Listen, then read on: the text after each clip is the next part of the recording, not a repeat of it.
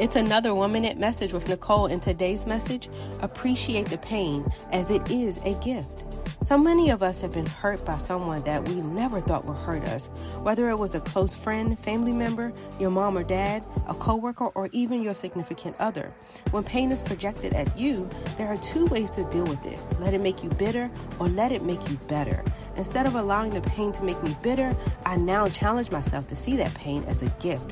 For example, if you have been subjected to verbal abuse, the gift in the pain could be to overcome it by finding your voice and the power within and showering yourself with that self-love you deserve.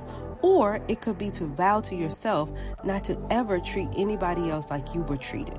So instead of allowing the pain to fill your heart with anger, appreciate it, because in that pain, there's always a lesson of expansion for your soul.